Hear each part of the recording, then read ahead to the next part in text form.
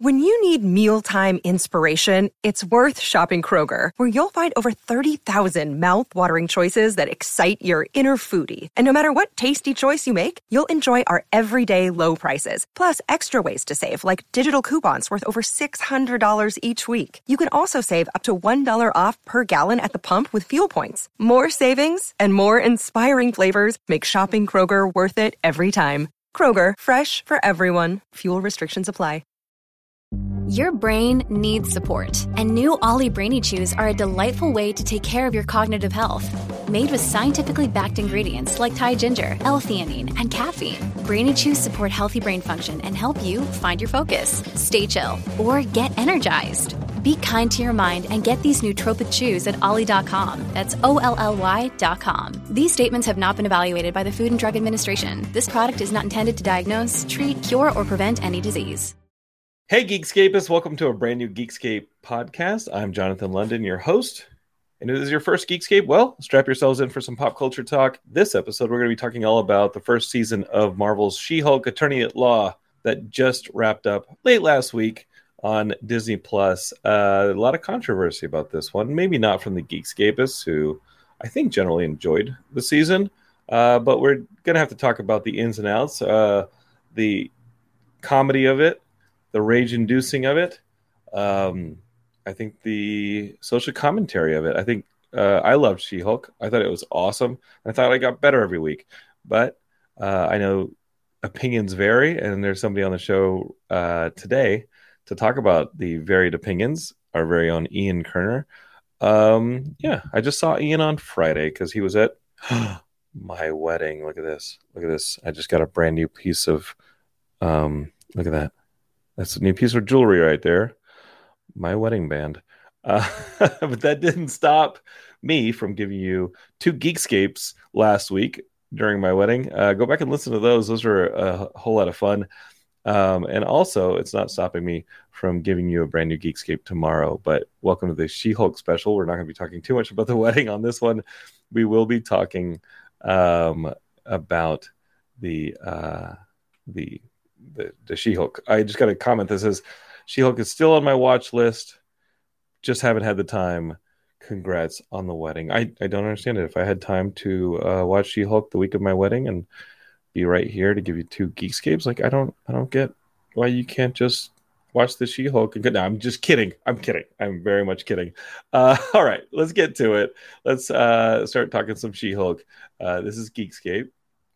And right about now, you can maybe hit that share button and be like, "Hey, Jonathan and Ian are going to be talking ins and outs of She-Hulk. You might want to come over here." So take that little share button on whatever app or YouTube or wherever you're watching this and share it with your friends, and let's get a party started.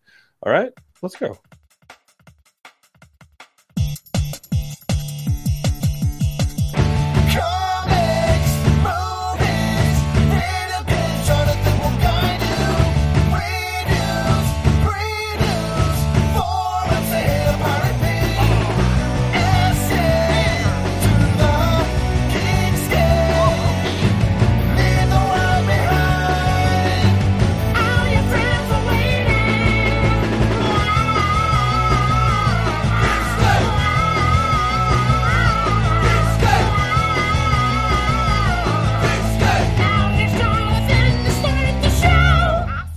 All right, Geekscapists, let's get down to the She-Hulk. But real quick, we just got some rankings in for the Geekscape podcast. Let me just read them to you because I was checking them during the theme song. You are currently listening to, let's see where we ranked.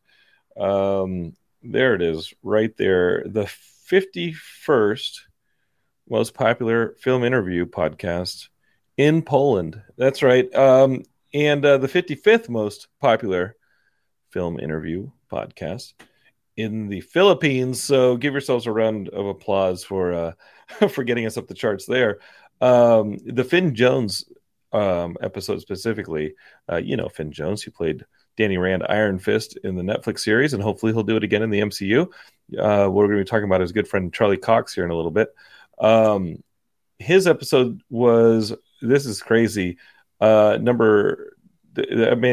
episode was the number 21st most downloaded film interview podcast in The Ukraine, like there's a war going on in the Ukraine, and they're like, hey, let me just pause the war a little bit so I can listen to some Finn Jones and whether or not he's going to come back as Iron Fist in the MCU. So we appreciate that. If you're listening from Ukraine, hope you're safe. Hope you're good.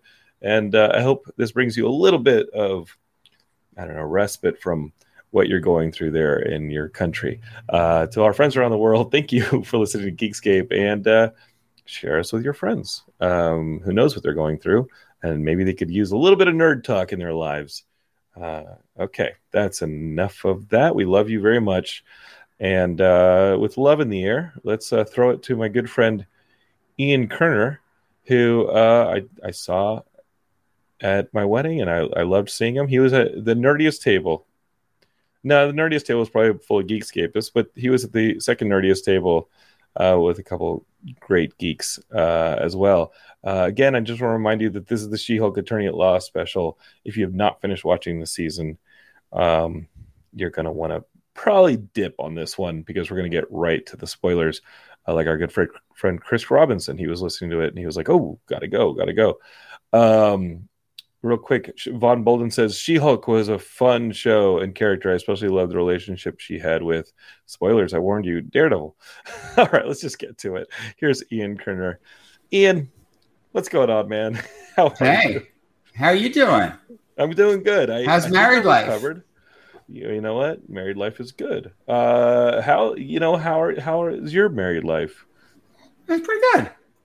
I saw y'all. Y'all seemed happy at the table with our good friends Jason and Ashley Inman, Diallo Jackson, and someone who hasn't been on Geekscape but should, Jonathan Root, who's fantastic, and his wife Holly. Yeah. They're major geeks. It was a fun table. Actually, Jonathan performed at our Geekscape Live, so I think that entire table has had Geekscape regulars at it. That was great. It was a lot of fun, and you guys were awesome. Ava Star from Twitch says, I'm still waiting on those photos. Well, get on like Facebook, Twitter, Instagram. I've been putting up plenty of photos from this past weekend, and I've been trying to like pace myself so I don't get totally annoying. Annoying. You want to keep it at partially annoying. Yes, and it's hard for me. I know. If you've been listening to Geekscape or know me at any point, you know me keeping it to partially annoying is really hard for me to gauge. I don't know when I sometimes just bust through to annoying. Let's talk She-Hulk, dude. Okay. I think coming off of the heels of things like Moon Knight, Miss Marvel, we enjoyed those shows. We loved them. And they prepared us for a show with 9 episodes that was probably going to be on par. Would you say that this show is on par with those? Listen, we keep saying this as we keep reviewing these Marvel shows. I mean, I think they have done such a phenomenal job of really getting the spirit of the comic books. And I mean, I love how every single show is so different than the ones before. You know, we used to talk about this in the earlier days of the MCU with the movies, that they were going for different genres. And I think we said this in one of the more recent specials, that they really, and not to jump ahead to talk about the finale, but they've really gotten sort of an homogenous feeling, you know, I feel like of late, the movies, you know, they all kind of feel like very much the same thing. It's definitely what the attitude I get from my wife. She's like, okay, again, it's the same thing over and over again. And she's tired, you know? And for me, like when people talk about Marvel fatigue, I'm like, yeah, but these shows, they're just so different. And as a regular and avid comic book reader, I love it because each one is different in the way that, you know, every comic is different than the other comics, you know? They're not all the same thing. They have very different feelings. You know, their identities are different. The characters are very different. Everything about them is different. You know, this one, they went in saying, yeah, this is a legal comedy. You know, I mean, what does that even mean? You know, from a television standpoint, you know, I point to things like Ally McBeal, and it definitely has a bit of the whimsy of an Ally McBeal, right? But it also very, very truly lived up to a few different versions of the She-Hulk comic. Pretty much ever since the Byrne one, there's been some element of She-Hulk and the breaking the fourth wall thing. Yeah, I believe She-Hulk did that the most, and it got more and more intense as the season went on. And she did it before Deadpool did. She did it a decade before Deadpool did it. Yeah, just about. And it was it.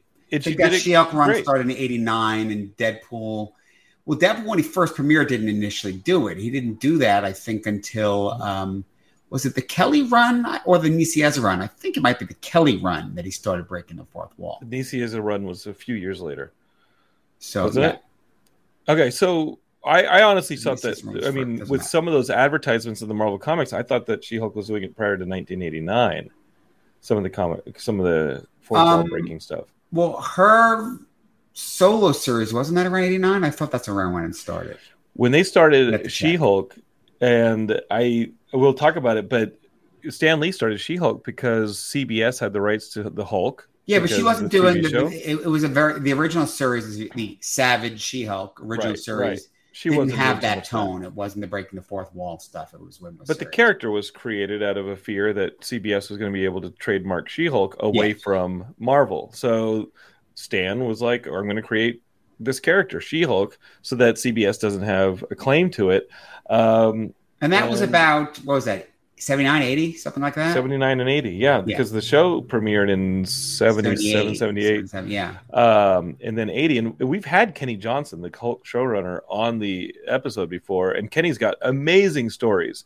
If you go back and find the Kenny Johnson episodes on Geekscape, he's got some amazing episodes about showrunning that first Lou Ferrigno, Bixby Hulk show. And, I mean, they're phenomenal. And I love those stories.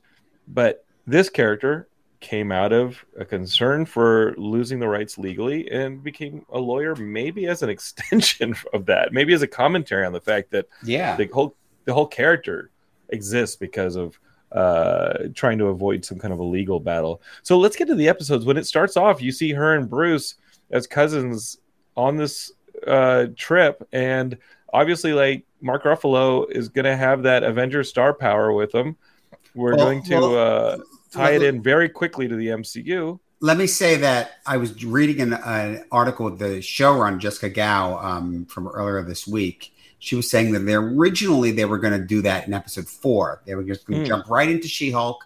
She's She-Hulk, right? Everyone's wondering what her origin is. And then finally she says, okay, you guys probably want to know. But I actually liked that they sort of addressed that right away in the beginning. They started that way and they said, you guys want to know what happened, you know? Yeah, there was a very short scene that was like, hey, I got to go to trial. Oh, wait, look, you might be wondering what's going on. And the first 2 episodes kind of are her episodes with Bruce. What I liked about it, Ian, was that it almost becomes a joke throughout the season. What are you clicking on? You think I can't hear you clicking? No multitasking allowed, Ian, please. Look at him trying to be a Hulk and a lawyer at the same time. Listen, pal, you think I can't hear you clickety-clacking? The Geekscapists can hear you. They want your attention. They want your dedication. I'm a clicker. I know you're a clicker. So they well, it's distracting me is what the problem is. So I feel like the good thing about having that in the first 2 episodes is you get the start distractions right out of the way. I mean, so many people, including ourselves, like we watch these Disney Plus shows, the MCU shows, being like, hey, how are they going to expand the universe? And it's really not fair to the name character. It's not fair to Jennifer Walters, and they make fun of it throughout the season. Yeah. Hey, I know you're only watching this to see when Wong shows up, when Daredevil shows up, when any of these other teased characters show up, and having Bruce literally jettisoned after the 2nd episode and going literally off planet is a really smart move to say, hey, it's Jennifer's show. This is her show, and you shouldn't distract yourself like Ian clicking away by waiting for other characters to show up. But you know what I really liked? Because, you've seen this in other things. You've seen this in, honestly, one of the things that drives me crazy watching Superman and Lois is there's 0 reference to Supergirl in a show that's spun out of Supergirl. There's no reference. That's a good point. They don't say a word. And literally, I get it was COVID. They were gonna do a crossover, and all that. They didn't, but reference it. And this, a lot of the time, you get you saw that he went off planet, and that would be it. You wouldn't mention it again. No, they keep mentioning it. They keep bringing it up. She keeps saying, "I keep trying to call him like a real person." She's still referencing, "I can't get a hold of Bruce. I keep trying," and they keep throwing that in because that feels real, right? Well. What I wanted to know actually was in this episode, you have Bruce and Jennifer. The blood gets into Jennifer, and she gets the She-Hulk gamma radiation that way because that Sakaran ship just randomly shoots the road and they crash. What was the Well, they didn't origin? shoot the road. It came down and just got in the way, and they just swerved. Right. It wasn't attacking them. It was just meant to be a messenger. What was the origin? There's a joke that's actually the origin, that Jen is working the DAs, and it's a full-on, very of its time. She was, the DA against the mobster, and they tried to kill her, and they shot her, and Bruce was there and had to give her an emergency blood transfusion. Okay, so there's kind of a blood transfusion effect. Yeah, but did you notice that in one of the later episodes that was like one of the people not knowing, there's a rumor that the mob shot you, and the whole thing. It's like, I didn't hear that. That's a great Easter egg. Yeah. So the Sakaran ship stuff, that if you don't recognize Sakaar because you didn't watch Ragnarok, like what's the story there? So, Ragnarok was a movie that came together out of the whole idea that, Marvel originally had licensed the Hulk to Universal. So when they created the MCU, Universal distributed the Hulk movie. Right. And they had done the Hulk movie before that as well. So they still have the rights. So Marvel's not been able to do a standalone Hulk movie. But they really wanted to do Planet Hulk. So they basically combined the Planet Hulk storyline. Everything about the Gladiator stuff and all that stuff and being on that planet comes out of Planet Hulk. It just had to be a Thor movie. Yeah, they made a Thor movie. They brought in one of the Elders of the Universe, which is different. But mostly they kept the same thing. It was all the Warlord stuff, all the rebellion stuff, all that stuff comes out of Planet Hulk. And so if and obviously we're about to call out what's coming, but Hulk's there for a while. He had been, as opposed to being voluntary in the comics, he basically was banished. He was out in space, and the Illuminati jettisoned him there. And they meant to send him somewhere safe, but he fell through a wormhole instead of ending up on the safe planet, peaceful planet. He ended up on Sakaar. And of course it's Hulk. So he ends up forming a rebellion and overcoming everyone. And so it's Planet Hulk. And in the process, he actually, because this time Hulk was more or less got to not quite Professor Hulk, but an integrated form of the Hulk. Okay, so it's not that Banner wasn't separate exactly. But at that point, that form of the Hulk, has his intellect. But so he has a full-on relationship there with someone called Kyra. Kyra the Old Strong, because she has like an ability to sort of almost become like stone. But and ultimately, Sakaar gets destroyed, and Hulk survives. And he thinks she died, and there's a kid, but and basically he thinks the kid dead. She was pregnant, but later he comes to find out the kid survived. And between being Hulk's son and everything else, when she'd only be a few years old, but he actually appears like an adult. So sure. I know I'm kind of getting ahead. But basically, when I see that, Sakaar's trying to reach him, I immediately knew, this has to be about Skaar, who's Skaar, son of Hulk. And so that ship shows up, they veer off the road, the blood gets transfused, and you have Bruce kind of putting her through some training origin story. I love the commentary that she's like, hey, I always deal with this level of rage. It was so clever, so smart, it's so easy to control. I don't have to turn into a mindless monster like you do, and then learn to live with my rage. I've always had rage because I'm a woman in the society, and that's when you start getting the commentary that is awesome throughout this series. Yeah, and I actually particularly love that. I mean, also it's important to acknowledge that what we've seen with different gamma reactions is they affect people differently. If you go and read things like, there's been times that you have like Leonard Samson, who's a character in the comics, who's a psychiatrist, and they talk about how gamma affects people. And it usually tends to stem from their subconscious. So Leonard Samson was Jewish, and also at that time wanted the Hulk's power and strength. So he basically becomes a version of Samson. He gets long hair and the hair's green, And Dr. Samson was he's in the MCU. He's in the Ed Norton Hulk. Yes, he is.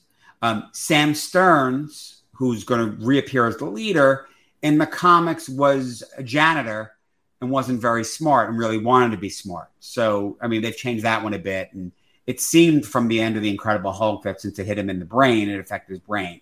But in the comics, it's usually there's more of a psychological reason why people end up having some kind of mutation that's a little different than that. You know, but anyway, I mean, like in Jen's case, you know, instead of being a very small woman who's maybe not as noticed, she becomes this strikingly beautiful gamma-powered woman, you know, who's super tall and everything.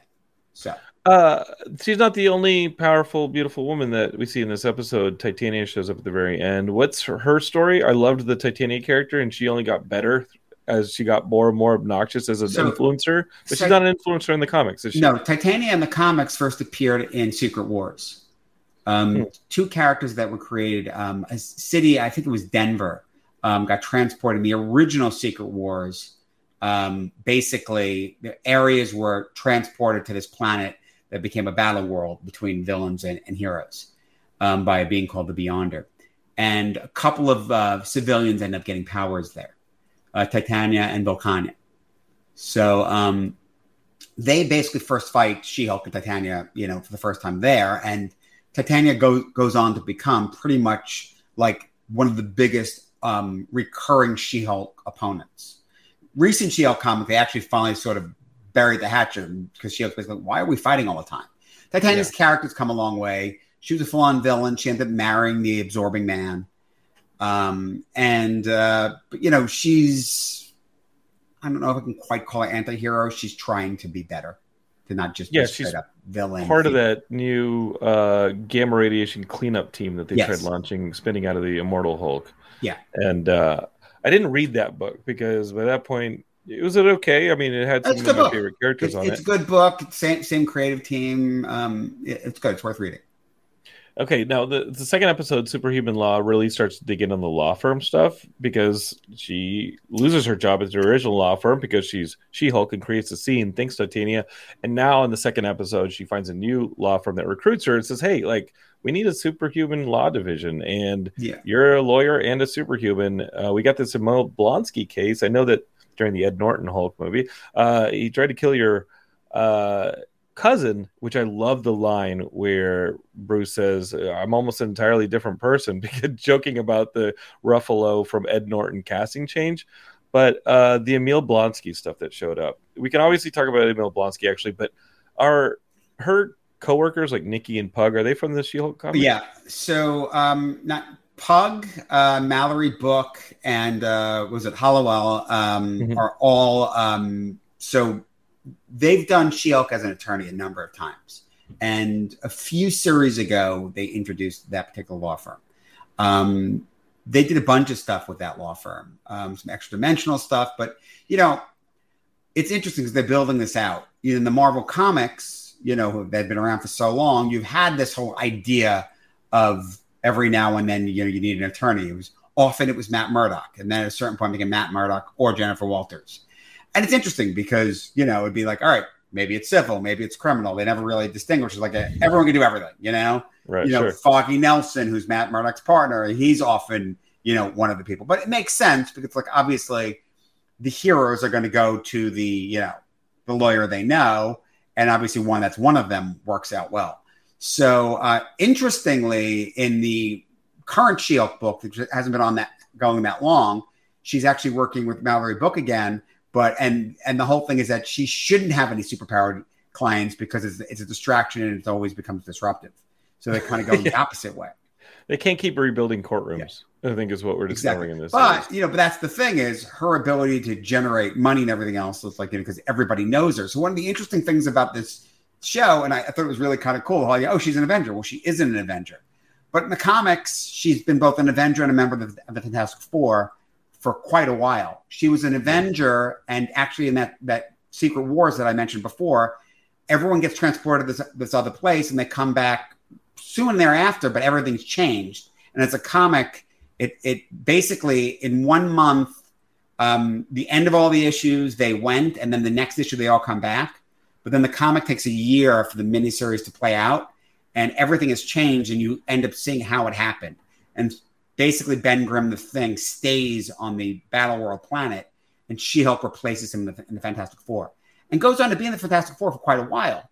John Byrne was the writer-artist on that book, and he actually, eventually she leaves, and he does her own book. So all the breaking the fourth wall and all that comes from John Byrne doing that with her. That's awesome. And again, like almost a decade before Deadpool did it. So I was kind of sad that people online were accusing She-Hulk of doing the Deadpool thing, right, and just not educating themselves as to the actual origins of it. Right, and John Carter of Mars was copying Attack of the Clones, right? wait, somebody said that? Yeah, no. People that don't know, they watch John Carter of Mars and they see the whole gladiator scene and they just assume it's so much like Attack of the Clones, right? But they don't realize that it, was, 90 years before? And Dune was ripping off A New Hope, I guess, if you're just going to keep... Right. Oh, that's people terrible. Don't know. People don't know. The Emil Blonsky treatment here, like obviously, like we saw Emil Blonsky in the Ed Norton Hulk. We saw him briefly in Shang-Chi, but here we actually get to know him as like a more mindful Emil Blonsky. I think that Peter David really leaned into that on the Maestro series, where it's like he's very like, hey, I actually don't love being the Abomination. I have my entire brain intact when I transform. I will help you deal with the Maestro, but I'm still pretty intelligent. Here we have like a new kind of Emil Blonsky when he's the Abomination. Well, I will say I was surprised that they did the whole depowering thing. That's not something that the Abomination typically does. Allows himself to be depowered? Well, that he can at will, like the way that... Sure. Yeah, same thing. In the comics, like Jen can go back and forth, a la, the Hulk, but, not necessarily making it about being angry. And usually, it's not been the case with Bruce and Abomination. That's a rare thing. It's not usually that they can all do that. So the Abomination is just the Abomination in the comics. He never turns back to Emil. He's trapped as that character. Yeah. I liked it here. I thought it was fun. And I mean, obviously, if you have a star like Tim Roth, who's a phenomenal actor, exactly, you're going to want to see him. Well, it's also money. He was great. It's straight up money. Come on. I mean, they made the joke in it with She-Hulk about it being about the money. One thing that I also noticed was there was a lot of criticism about the CGI early on, especially in that first trailer. I think the CGI got and there's still times where it's like, oh, they kind of move like a Sims character. But by the end of the season, I felt like the CGI had jumped by leaps and bounds. I think it got better. Listen, I think that when you're looking really closely at it, you kind of see it a little bit, but it's still pretty amazing. I mean, the face is fantastic. Mm-hmm. And moves and everything else. I mean, the fact that it's slightly off, I mean, especially for a television show, I think it's improved in leaps and bounds over the years. And I was able to suspend my disbelief. Yeah.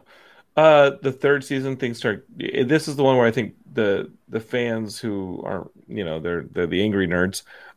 This one kind of tore it for them. The Megan Thee Stallion episode where she deals with the Light Elf stealing the artifact, or actually faking that they are Megan Thee Stallion. You get it. And Light Elves, are Light Elves usually that trickstery? No. I mean, look, and we'll get to this also with the Wrecking Crew.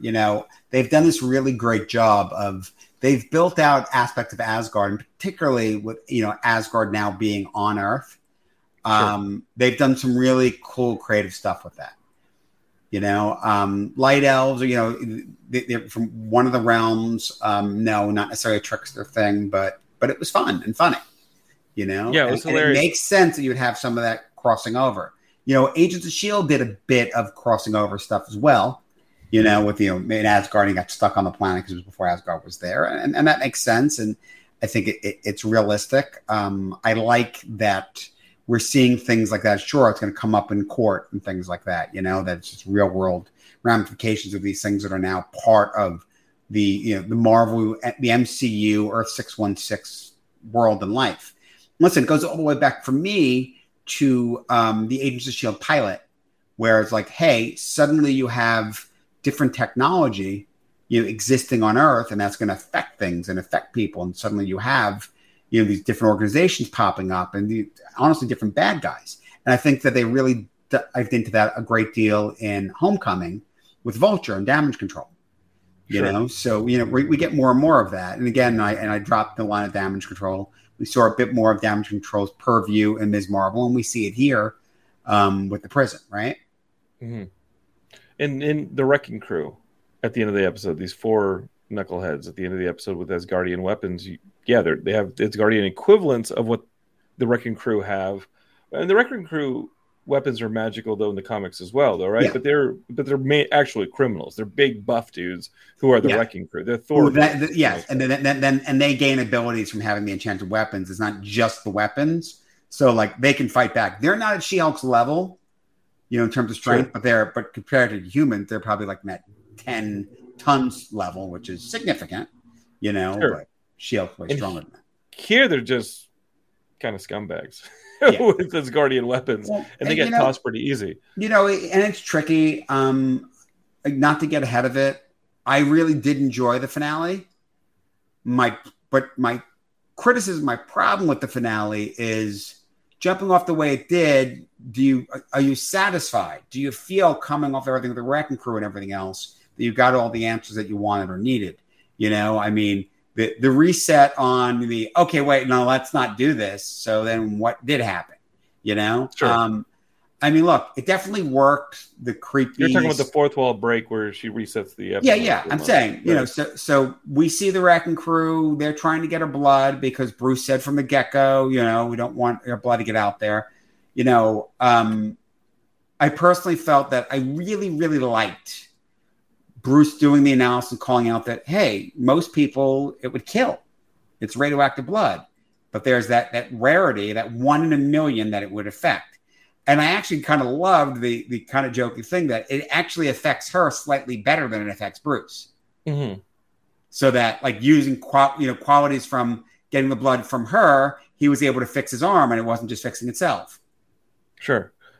We'll talk about that finale because I have questions about what Jen's fourth wall breaking powers give her when she starts to collaborate on a bigger scale with things like maybe the next Avengers movie or et cetera, when she's on a bigger team. Powers is an interesting idea because the She-Hulk comic never really treated as power. She just broke the fourth wall sometimes. But now there's a character called Gwenpool in Marvel, and it's straight up like it's a power. Her ability to break the fourth wall. Yeah, is a power. And she does it. Yeah. And so this felt much more like what Gwenpool's done in recent years. COVID messes me up, but I think the Gwenpool book, was it a year ago or 2 years ago? But basically, that was a major aspect of the book. Literally, like turning the page and like go back over here and that kind of thing. This intelligentsia group that is going after Jen's blood, is that from the comics? It is, and that's an instance where they very much MCU'd it in the sense of taking a name and then running with it in a way there's nothing like it, like a la Age of Ultron as a title of a movie, where it's like nothing like what the Age of Ultron story was. The Intelligentsia exists, but basically the Intelligentsia is a gathering of some super smart Marvel villains all together. Okay, so like the Illuminati. Yes, sort of like the Illuminati, and actually show up big, less in She-Hulk, more in like the Red Hulk book, and at Sure. that point, it's a big thing, and it's MODOK and characters like that. So That's kind of fun, though. it's a lot of fun, and when it popped up, I was hoping, but that's not what they I did. was hoping that at least CMO Stearns was in Would've there, been great. the leader. Would have been great. And not that he's not. I mean, leader, I the think we thinker. I mean, Sure. there Some are of a the bunch more of them. Hulk-based villains be a part of it. But then again, I think that the commentary they use with the Intelligentsia, and I mean, It's actually very smart. Even calling themselves Intelligentsia and the fact that they're a bunch of fucking idiots. I think because they think they're so smart and they're smarter than women, right? It got stronger and stronger. They saw it coming, and I think that the writing improved every episode, especially with that commentary, because it became indefensible criticizing this show. You could not criticize this show and not fall into the trap that the show is making fun of you for. Right. The idea mentioned to me that it had that reviews are actually lower than any of the Marvel series, and it's specifically because the of Rotten those Tomatoes kinds of comments. The Rotten Tomatoes is in the 30s. Which makes, I mean, and obviously, what does that even mean? Because it's so good. I mean, it might not be your cup of tea, but you can't argue that it's not a good, well put together show. I think it's the best Disney Plus Marvel show. I think it hit on so many levels, from the humor to the writing to the action to the commentary. It was a movie. It was fully awesome. Setting up like Marvel movies and everything else, right? And setting up Daredevil, the Daredevil show, and like it actually paid off. And having Wong in it, like it paid off so many things, right?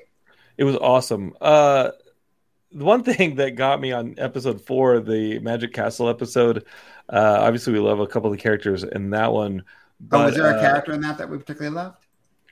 Well, I think everybody was saying the whole, what's the name of the character Madison, the whole Madison with a Y thing. I think people loved that. I thought it was great.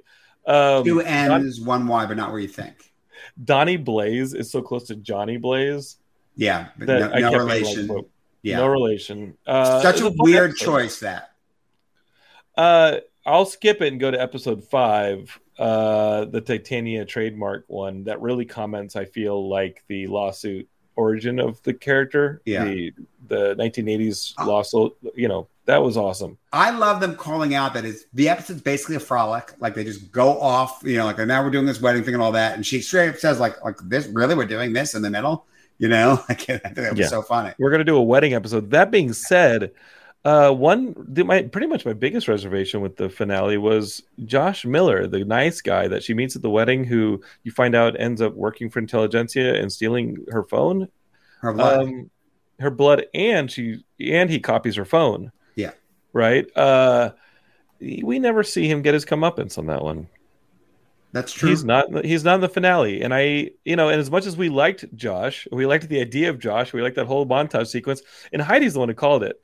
She's like, I don't trust this. This is too good. And as much as we love seeing a guy love Jen for Jen and fall for Jen as Jen, Heidi never trusted it. I wanted to believe it was real. I was heartbroken it wasn't real and that he betrayed her. I wanted to see that fucker burn, and we didn't see it. And that's my one reservation with the episode. I agree. It doesn't mean there isn't a call back down the line and we don't get it, assuming there's a season 2. I can't wait. And I love that the reveal of Hulking, like the biggest troll, the biggest incel was the leader of the Intelligentsia as we know so far. That fucking creeper who invited her out to. Yeah, which by the way was fully consistent, right? There was it's like you didn't necessarily expect it to be him, but it totally works that it's him, right? Sure. But by the way, that's another thing. Do we want to get fully into the finale, or no? I think I want to talk about these goofball 70s and 80s characters from the retreat episode, right? Because that was my favorite episode up to this point, because I love the 70s, 80s derpy characters, and you get 4 of them in this episode. You get the Return of the Wrecker, which we already saw in the Wrecking Crew, but Manbull, El Aguila, Porcupine, and Saracen are the derpiest, like 70s, 80s, 90s. I tell you, really interesting choices. Like Saracen is like this vampire character, supposed to be like one of the most ancient vampires. But he's also from a Punisher book. Blade, I thought. Well, so Saracen, I'm just looking at his wiki, but the character made his first appearance in Punisher 22, I 1989. Thought his first appearance was in Blade 1. The vampire version first appeared in Blade number 1. There's 2 versions of Saracen. There's the Punisher version that got killed off in a one-shot, and he's like just a criminal. No, the vampire version is an ancient vampire, like the first. And that is still recent, but that's not an old school Blade. That's it's like 1999 Blade. Yeah. And these are just derps. Yeah. Yes, you're talking about the member of the Ancient. Yeah. It's like, shut up. The nerdy characters that really like get overlooked in the Marvel comics and are almost like comic embarrassments. Like if they show up in a comic, they're really the bottom of the barrel on the creative stuff, unless they do something cool with them. Well, Porcupine surprised me because he was very different than the comics. But still cool because the idea of like, why the hell someone going to, honestly, I thought it was clever because I'm like, he's in a freaking porcupine costume. Like, that's His ridiculous. look is pretty similar, though. Look was perfect, but just, personality wise, all that. But but it's smart, it's clever, because he's more of a straight. He's he's another one of those bad guy, Demolition's crew guy who gets a costume, decides to go be a bad guy. Rob Banks, like that's about all he can do is try to rob it's Banks. like that, and honestly, that's sort of one of those typical things they did in so many comics. So many Spider-Man villains are that, right? Mm-hmm. Stiltman being the best. Stiltman's always the funniest one. Right. Actually, Spider-Man and Daredevil villains. You have and Stiltman was great for that. You get Stiltman, but you have Shocker's that same thing, right? Mm-hmm. But Shocker, I feel like, has gotten upgraded. Like, he's at least been in the Sinister Six a couple times. Yeah. Right? Like, Porcupine's never going to be in the fucking Sinister Six. He's Porcupine. Like, his powers are maybe shooting quills. Aguila, he's a straight villain. Well, El Aguila is a character that was actually introduced by Chris Claremont in Power Man Iron Fist. He's a mutant. Okay. But he pretended he wasn't a mutant because he has this ability to generate electrical current. But he also happened to be a trained swordman, so he tried to pretend that his ability came from the sword, but it didn't. He was a mutant. We skipped Mr. Immortal. Yes. And that is a character from the last episode, whose wives are suing him because he kills himself. That was an interesting take on that character. That character is a Great Lakes Avenger, which is this goofy. For a while, there were different Avengers teams, but the Great Lakes Avengers were totally unaffiliated, and they were a bunch of screw-ups with these weird powers. And basically, Mr. Immortal's power is if he dies, he gets resurrected. But he doesn't have any other powers. He uses like a meat shield. He gets killed, So, but the idea that he was just basically this, polygamist, bouncing around all that. Honestly, I thought that was great. I think it was awesome. Very fun. How else are you going to use some of these characters? Like Man-Bull. How else are you going to use Man-Bull? Yeah. You're just not. Very these are stuff. derpy characters. Yeah. I love that episode. I also love that you finally get Jen talking about Jen, and she's using Emil's circle to say, hey, like, this sucks. I haven't found anybody to accept me for who I am. And no quicker does she say that than we get episode 8, which is maybe my favorite episode, Rip It and Rip It, because you get one of my favorite Marvel characters of all time. Yes, it's Leapfrog. I love Daredevil. Daredevil's my second favorite Marvel character, period, after Spider-Man. But Leapfrog's one of my favorites, and he's actually played a huge role in the recent Iron Man book. A huge role. Well, that's Frogman, actually. It's Frogman. You're right. Yeah. Forget Leapfrog. Leapfrog's a villain. No, don't forget, because here's the thing, because they kind of amalgamated. They're the same characters, right? Well, Leapfrog was Frogman's father. Jesus Christ! But welcome to Geekscape, everybody. But Eugene is Frogman in the comics, but in the show, Eugene is Leapfrog. So.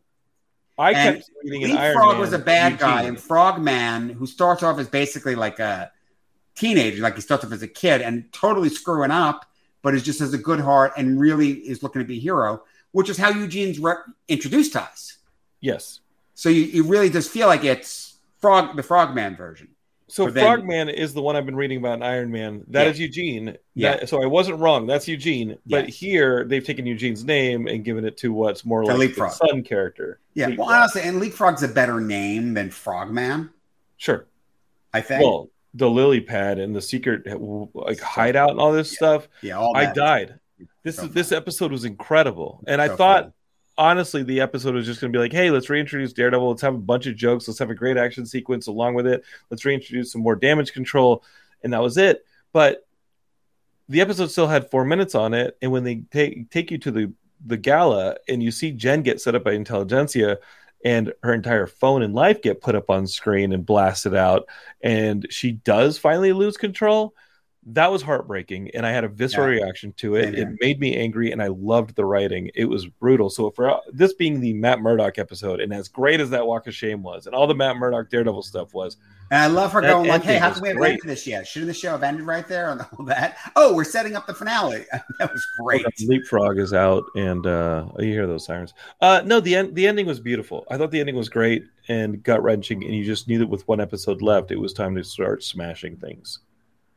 Anything you want to add to the Daredevil stuff? Because from the beginning, I started thinking, we could spend time on that. Daredevil hasn't really hooked up too much with She-Hulk in the comics, has she? Not or has sexually. he? Right, and here it was a relationship. It was a relationship I don't recall from the comics. Yet when it was on screen, it was palpable. I was like, "This is definitely going to happen." I bought it. It honestly, it makes a certain amount of sense with the legal stuff, with where Jen's at in her life, and there. I mean, I saw some comments, like online comments about like people were bothered. It's not my Daredevil, and I'm like, hook me up, and I'm like, again, like people like, have you read Daredevil? Because Daredevil very much totally does that. He does it a lot. A lot. Yes. Misty the Knight, only thing that Black saves Cat, Black Widow. Daredevil bends everybody. The only thing that saves Daredevil from ending up with like every STD known to man is he can smell these things coming. That's the only thing.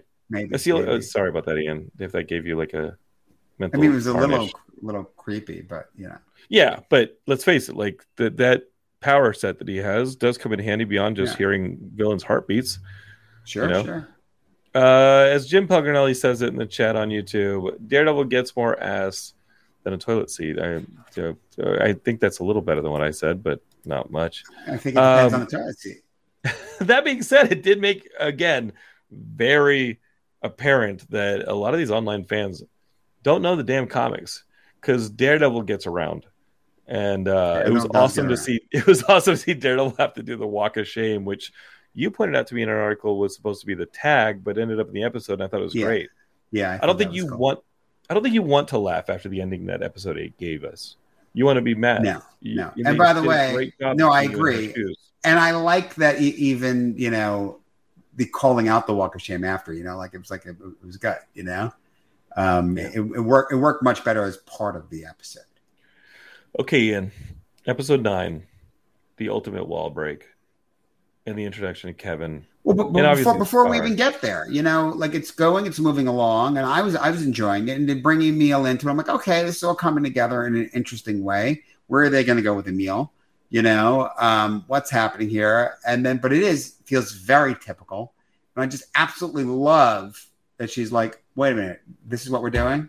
It's just what every Marvel thing does. Yeah, and again, it's like. Now she has to fight, someone with basically her powers, and the bad guy gets the powers, and now that's what's happening. We have the big cameo. Remember, we all wanted Doctor Strange to show up at the end of WandaVision? Yeah, like that would have been Bruce showing up here. Like it made all of our criticisms for like, why didn't you do this? Like it just wiped them off the board and said, hey, you think you know what's going to happen? You think we're going to follow the formula of what you want to have happen?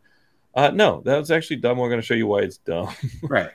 But after it, I'm not clear. So what happened and what didn't happen? So Bruce and Scar still count because they show up later. But they just weren't in that. They just weren't in that scene.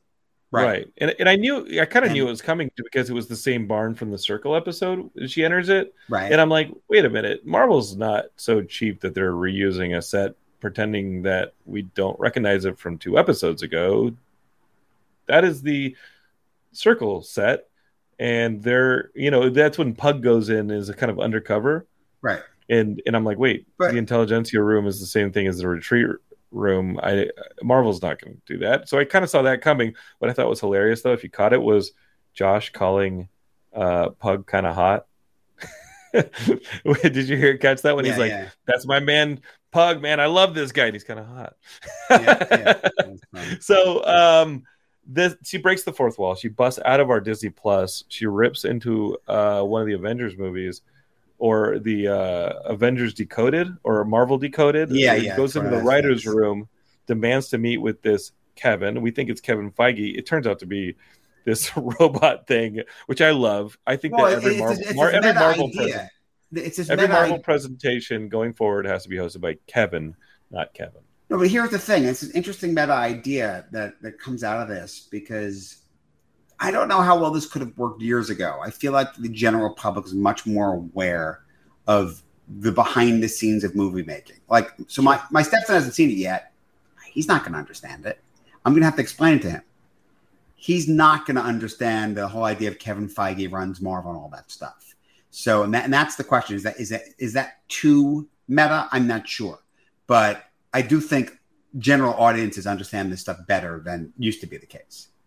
And they busted it back to the procedural element. Like, ultimately, she defeated, quote unquote, defeated Kevin by saying, hey, like, let's line out the facts. This is still a lawyer procedural, and I'm going to trick you at your own game. Like, let me put the evidence in front of you. And busted it out. And Kevin had no choice but to let her reset the episode and scrap it along the way. And we missed this one on the Daredevil talk from the last episode. There was the stinger when Daredevil showed up from the Netflix series. A little bit of the music cue from the Daredevil song. Mm-hmm. And here you get the shout out to the X-Men. You get so many shout outs in this discussion with Kevin. It is the most meta this episode gets. It's the most meta thing we've seen since, I don't know, did you watch the Rescue Rangers movie? That's pretty meta, but it's that level of meta.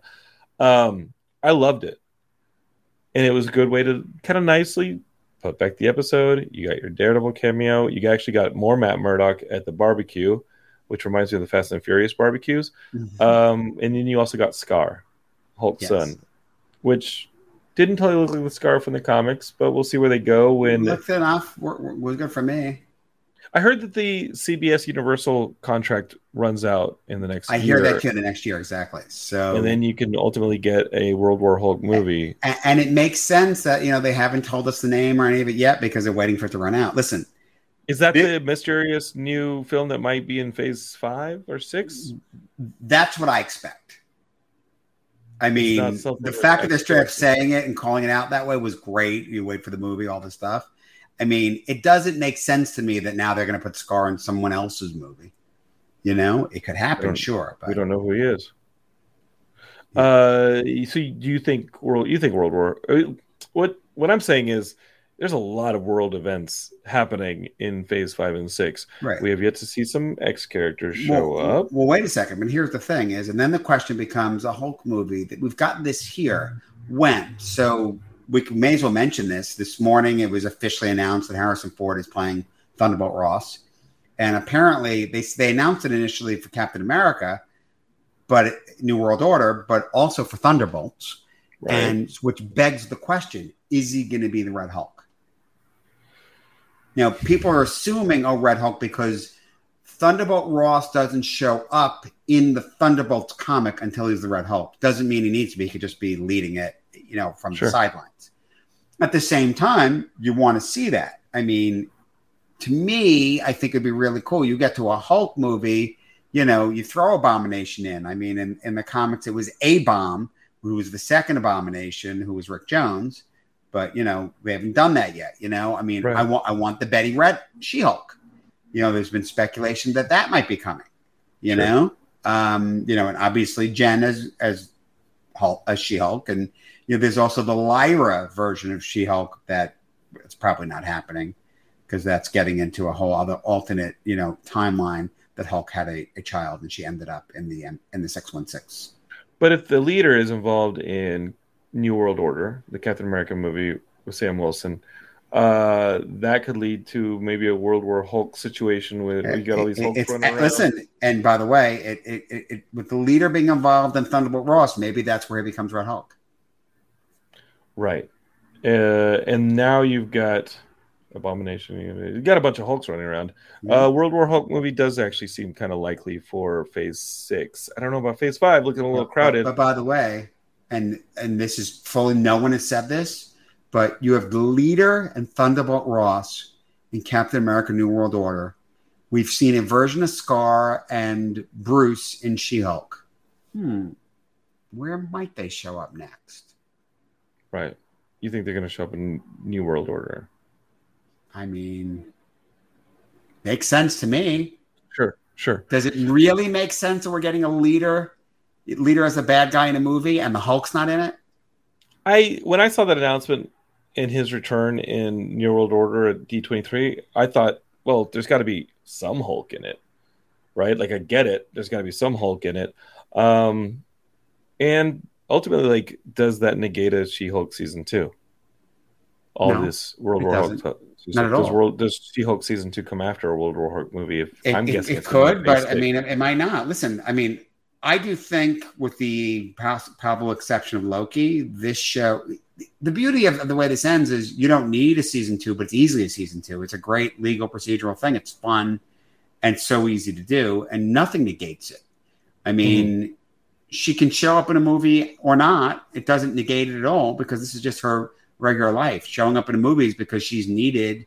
Listen, but at the end of this, she says, all right, she's going to do both. Right. She's accepted that. No, she's a superhero and she can still be a lawyer. Right. Jim Paganelli wants to ask, while we're on the subject of the Hulk, he's over on YouTube. He says, what do you think the odds are that we might eventually get a Joe Fixit Grey Hulk, who's also a Soprano-style mobster? Unlikely. Yeah. I like that version of the Hulk. But I love that version. I love that book. It doesn't feel... that's so far removed from where they are now. Mm-hmm. It could happen. I mean, is it a movie? Is it a TV series? What is it? What's the point of it? That we're already doing Scar, Right. The Joe Fixit doesn't really go with any of the Scar stuff. Could we, in the Battle Worlds, maybe we'll see a little Battle Worlds, and we could definitely get that in a different universe easily. We could also get Maestro. Absolutely.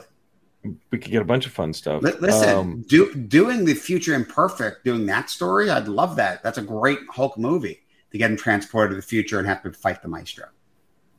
And then you could easily pull in Maestro after, on his own, which they've done. But, I mean, I love that. I'd love to see that. And honestly, that's a great Hulk movie. Yeah. Seeing Rick Jones, seeing all the remaining Marvel characters. You're not getting your Rick Jones. Marvel has not introduced Rick Jones in any of the obvious places. All the obvious places they could have reintroduced Rick Jones and should have reintroduced maybe Rick Jones. The thing is, you're not getting him. By the way, in the MCU, we've never actually seen the Hulk origin. Mm-hmm. They've referenced it. They reference it in the Ed Norton version, don't they? Yeah, but they could easily reference it, but we don't see it. They could already easily, in Brazil when that. They could easily backstory Rick Jones in, and that he's always been around. Right, it's easy, but with the straight up out of the comics. Would you be interested in playing Rick Jones? I'm too old. Okay. Who's the guy from High School Musical? Zac Efron as Rick Jones. I don't buy him as Rick Jones. Do you really? He's got the music down. He's ready to go. Play his guitar out on a nuclear test site. Why not? Rick Jones is the ultimate. He literally writes a book sidekick. He's the sidekick. And for me, I feel like Rick Jones should be smaller. Okay. And have sort of an everyman quality. Okay, I got you. Derek Cranevelt of the Geekscape Network is playing Rick Jones, I think. He was here this weekend. Did you hang out with the Geekscapists at the wedding? You say hi to any of them? I know. I said hi to a few. I know Big Yanks tracked you down as you were trying to leave and forced you to take a selfie. He didn't have to force me. I think honestly, I think my wife offered it. Geekscapist Ian was a big celebrity at the wedding this weekend.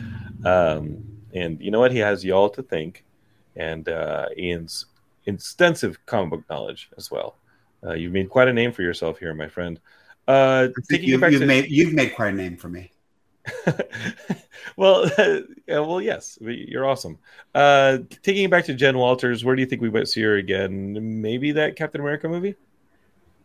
I think that's unlikely. There's definitely some speculation out there about her showing up in Daredevil. I think that's unlikely.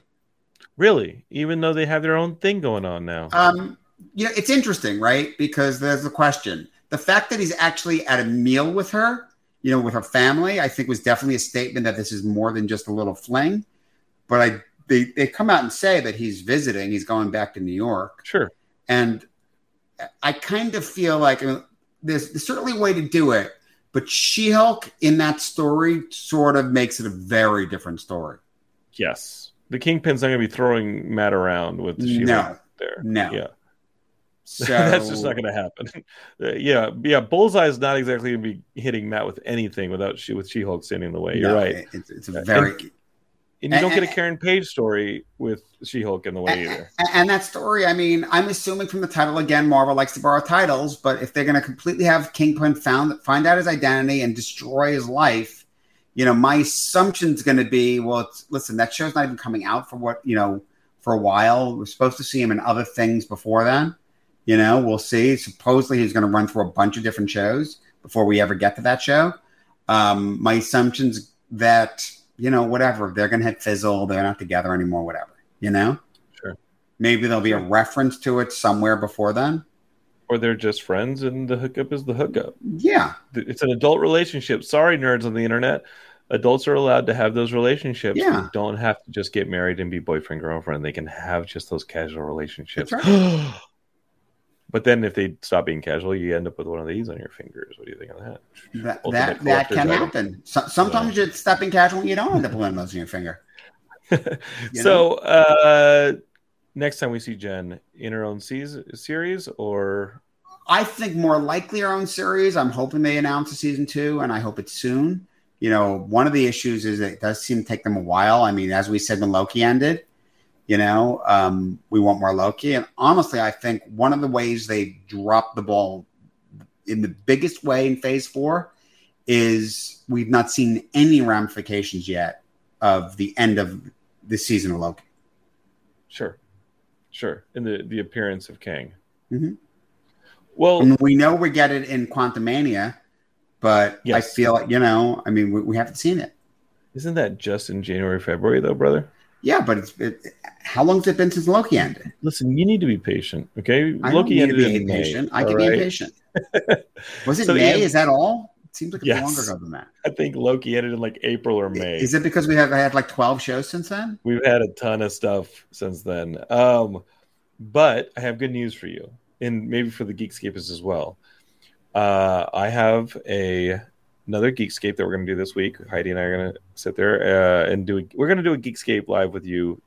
Heidi's going to sit next to me, and so subscribe to this if you haven't yet, and keep your eyes on this channel if you haven't yet. But as Dr. Merkin says, tell that name, Dr. Merkin, congratulations on the wedding, and respect the dedication of working so soon after. Oh my God, I handed in an edit yesterday on 2 days after my wedding, and I go off to a film festival to show a movie again in 2 days. So I love working. I'm like a meth addict without the meth. I'm just constantly crazy and moving.